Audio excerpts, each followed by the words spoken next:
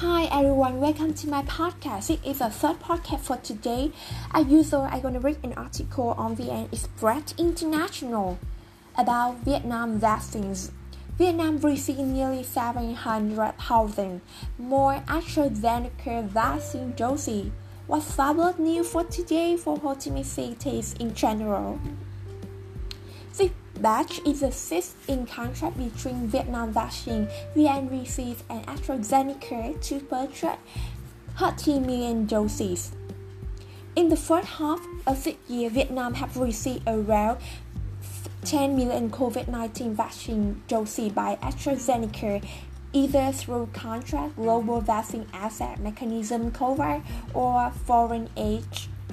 AstraZeneca doses account for around 60% of all vaccine doses available to Vietnam at the moment. The country has now received over 15 million COVID-19 vaccine doses. Over 5 million shots have been given so far, with over 500,000 people have been fully vaccinated. 2 doses.